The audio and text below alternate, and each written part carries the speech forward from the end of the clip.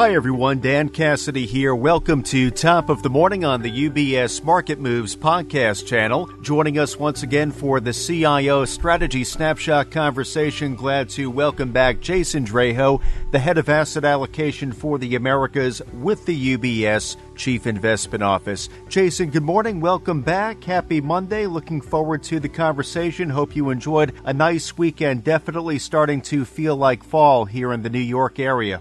Yes, it feels like summer is over. So good morning, Dan. And yes, it's good to start what will likely be another interesting week in the markets. Absolutely. And as we pointed out, there is a bit of a chill in the air. There's also a bit of a chill in the markets to cap off the third quarter of 2022 and the month of September, which, by the way, the worst month for equities since March of 2020. So that was notable. Investors last week were faced with more volatility in the markets. This as equities continue to sell off. We did see bond yields rise. So what were the factors, Jason, that contributed to last week's market turbulence? Well, you could take another week, another new story, and the dominant story for last week, what was going on in the UK, where we saw the markets, or at least the gilt yields rise dramatically. Starting from the prior week, so about 10 days ago, the 10-year yield on the 10-year gilt, went up from, about 3.5% to 4.5% in a matter of about 3 days.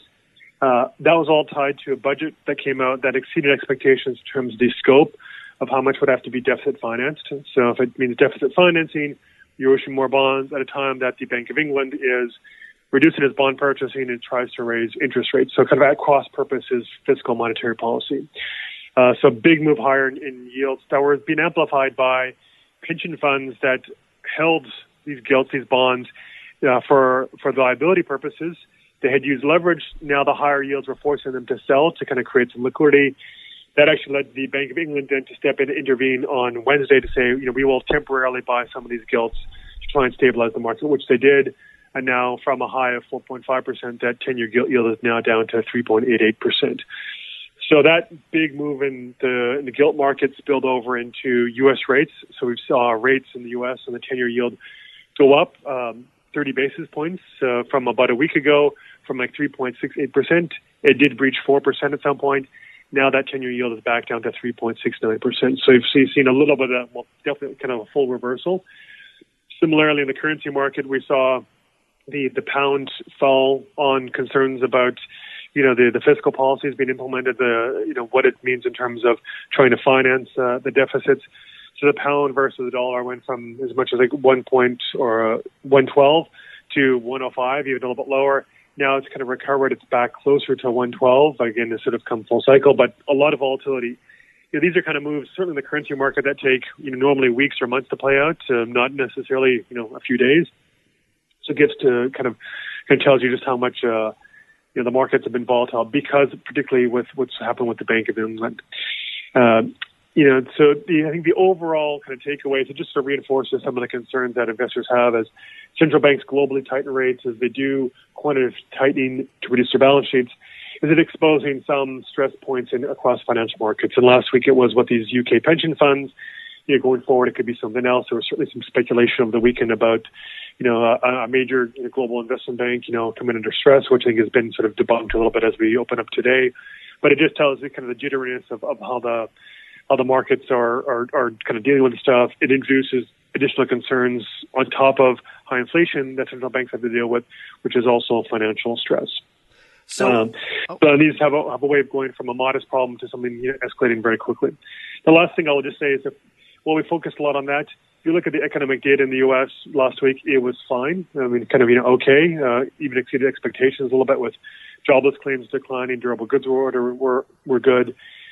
All this led the Atlanta Fed waged GDP tracker for the second or the third quarter to go from about 2.25% at the start of the week to 2.4% by the end of the week. So it's a volatile series that gets adjusted, but it kind of speaks to the fact that the overall economic resilience in the U.S. is still holding up fairly well. You have to wonder, with all of that in mind, Jason, if there is broadening stress in the financial system, what does that mean exactly for the Fed and their course for policy? What could the Fed do right now, and how might this current environment at all alter the Fed's policy course? So first off, the Fed has a dual mandate of price stability and full employment, but also as part of their mandate is financial stability. So when you have situations like that happened last week, if it does create broader stress in the global financial system, the Fed would have to potentially intervene. And on Friday, Fed Vice Chair Lael Brainard said that while the Fed won't pull back prematurely from tighter rates, it is attentive to financial stability and the risks of global spillovers. Sort of acknowledgement that you're telling the market, like, look, if things get really bad, we will sort of step in and help at least provide perhaps dollar funding or try to stabilize the markets as best they can. That's also what the Bank of England did by saying they will buy gilts. And it only took them buying, a few $1 billion to cause the markets to kind of stabilize. So it doesn't take much, but perhaps as much as just a reminder that, the Fed will step in. Now, that said, they don't really want to have to change course. They're in the process of hiking rates, tightening policy to slow the economy, to try and bring inflation down. So that's their objective. And they have tools at their disposal they can implement pretty quickly after the past, the pandemic and the global financial crisis. So again, they can sort of intervene, as necessary. But the Fed, by and large, is going to try and ride this out. Like, they want to kind of stay the course, not add additional uncertainty and volatility. If the Fed were to pause for some reason on its rate hikes or, indicate they might have to dial back a little bit relative to the current expectations in the market and also what they've laid out at the recent FOMC meeting, it's very likely that's going to be due to financial stress and not because suddenly there's good news on inflation falling. And so a Fed sort of pause for those reasons is not so good because it's telling you there are problems in the financial system. If they have to pull back while inflation is still high, that kind of just elongates the length of time that problem persists. So while investors are perhaps eager for the Fed to pivot, to have a less hawkish tone, they should want it because economic data is getting better, not because they have to intervene in the financial markets. So the Fed doesn't want to do it, but if necessary, they will step up. And just sort of knowing that alone could provide some kind of relief to the markets. And I think we're seeing that a little bit over the end of last week and today as well. To your point, Jason, as we're set to kick off trading here in the U.S. in about 15 minutes' time, the equity futures are pointing to gains, and we're turning the page a bit today. I know today kicks off the fourth quarter of 2022, and all S&P 500 sectors at the moment sitting at least 10% off of their 52-week highs. Do you believe, Jason, equities might be in store for a year-end rally? What might the setup look like for that? What will investors exactly need to see in order to turn more positive as we make our way closer towards year-end? Well, short-term forecasts are very difficult because a lot of factors could come into play. Things can move for reasons that are not tied to any particular fundamental driver. So I think that the safest thing to say is that we're going to get sort of more volatility. This environment that we've had for a time period is going to continue. I think, if anything, the risks are probably skewed a little more to the downside, at least in the very near term, because of those, liquidity risks or potential for financial stress, and given that investors are kind of quite jittery in that regards. But if we start to look at sort of other more fundamental factors and other even technical factors, we can sort of assess like what is the outlook, over the next 3 months going into next year, to say like how does it overall kind of balance out. And so on one hand, I think something that is favorable is that investor sentiment is incredibly poor right now. People are very bearish. Position is already fairly defensive. There's been a lot of kind of de-risking, certainly across, hedge funds, systematic strategies that kind of, would use leverage to amplify positions. We've also seen a lot of buying of puts, like downside protection, which means that if people have already de-risked, they can withstand additional sort of negative news or volatility in the marketplace without having to kind of reduce risk further. On the flip side, if we get sort of good data, good news, that it does create a bit of a potential where like kind of rallying based on, investors kind of, buying back, similar to what happened in June and going into July and August, where position was very negative or defensive. Sentiment was bearish in June, and that was one of the catalysts why we saw a 17 percentage point rally in the S&P during the summer. It's very unlikely we would get that magnitude of rally at any point this fall, given there's still quite a bit of fundamental overhang. But just from a position perspective, it does provide a bit of kind of asymmetry that maybe reduces some of the downside potential and does create some upside potential. Then if we turn to earnings, they will begin, the third quarter earnings season begin in 12 days. So next Friday, the 14th, we'll get some of the financial institutions reporting. The results could actually be okay. Your comments that we got from companies at various conferences that took place in September across different industries, by and large, the tone was still relatively constructive, not seeing a lot of kind of slowdown in activity. We get the one-off companies reporting some challenges, but I think those get a lot of notoriety versus the the overall message seems to be relatively resilient. We also, when we put the context of the third quarter economic activity, it is, relatively, kind of robust, or at least, held steady for the third quarter. And in some ways, it was actually maybe a little bit better than the second quarter because the consumer was regaining some spending power as gas prices fell, as the month-over-month changes in inflation were less than wage growth. So consumers are sort of clawing back a little bit of their spending power, and that should show up in the data. So if that's an indication of the macro environment holding up, it should translate into earnings being, again, okay. So much of the focus will be on the guidance going forward. And there is a possibility that companies could guide significantly lower. But it like the second quarter earnings season in July, that proved to be kind of a bit of a calming to the markets because it wasn't as bad as feared. I think the same thing could play out potentially for the third quarter earnings season, which isn't a catalyst to rally, but it's also a reason to maybe perhaps, some of the downside in the near term might be limited. And now we're going to also start getting data beginning today with the ISM index for the manufacturing index for September. We get the September payrolls report on Friday and then CPI on the 13th. So we get another monthly round of data that can again sort of inform where's the economy headed. The most important part of this is anything on inflation, on wage growth. There's a lot of pessimism out there. So if any kind of good news, especially about inflation, could be sort of more catalyst for markets to move higher in the good news versus down if it's negative news, given, where the market's already pricing. But with that said, we're not going to probably get much change in central bank tone, at least this month, maybe as we move later into the quarter.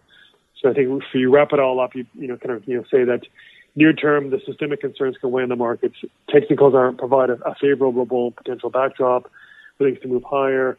And the earnings and fundamental data, again, could sort of be decent enough that it prevents some further downside, at least in the near term, but not enough to provide real upside catalyst until we get clear indications on the inflation data getting better that could cause central banks to be able to dial back at least a little bit of their hiking plans. There's no shortage of near-term headwinds, and from the sounds of it, Jason, there is a sense of pessimism which exists in the markets today. It could be easy to remain on the sidelines during times like these. Talking about positioning a bit, can you remind us, Jason, of the case for not sitting on the sidelines with cash and speak to where you see opportunity, where opportunity can be found in this volatile market?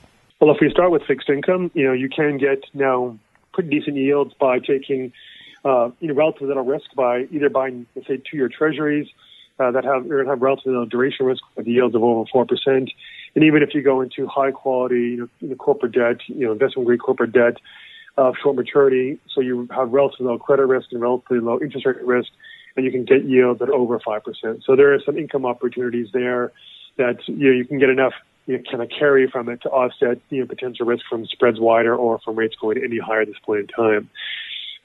If we think about and equities, sort of like fixed income, we've had kind of an up in quality, or let's call it defensive bias in our positioning.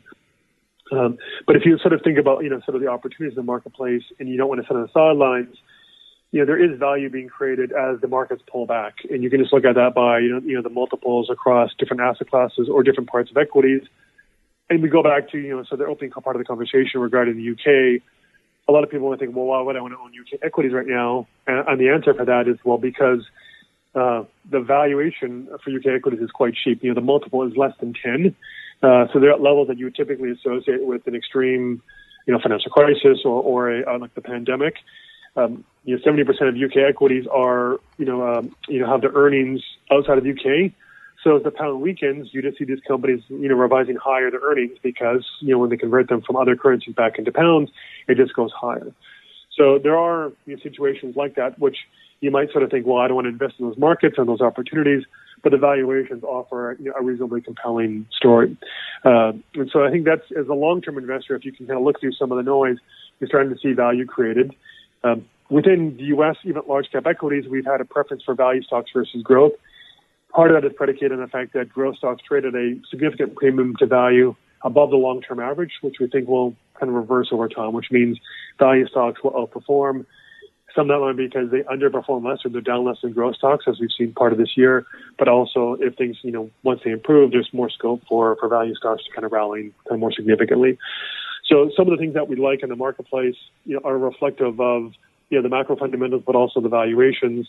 And so if you're looking also for not only tactically, but sort of long-term opportunities, there's value out there that to be had if you want to do it selectively and in ways that don't necessarily add a lot of risk, downside risk to your portfolio near term. Well, Jason, a lot is going to play out near term as well as through the balance of the fourth quarter. So thank you for helping us take inventory of what investors face both near and long term, providing some guidance on how to think about positioning in this volatile environment. A lot we will be following up on in conversations to come, though. In the meantime, Jason, wish you a nice week ahead and looking forward to having you back again with us soon.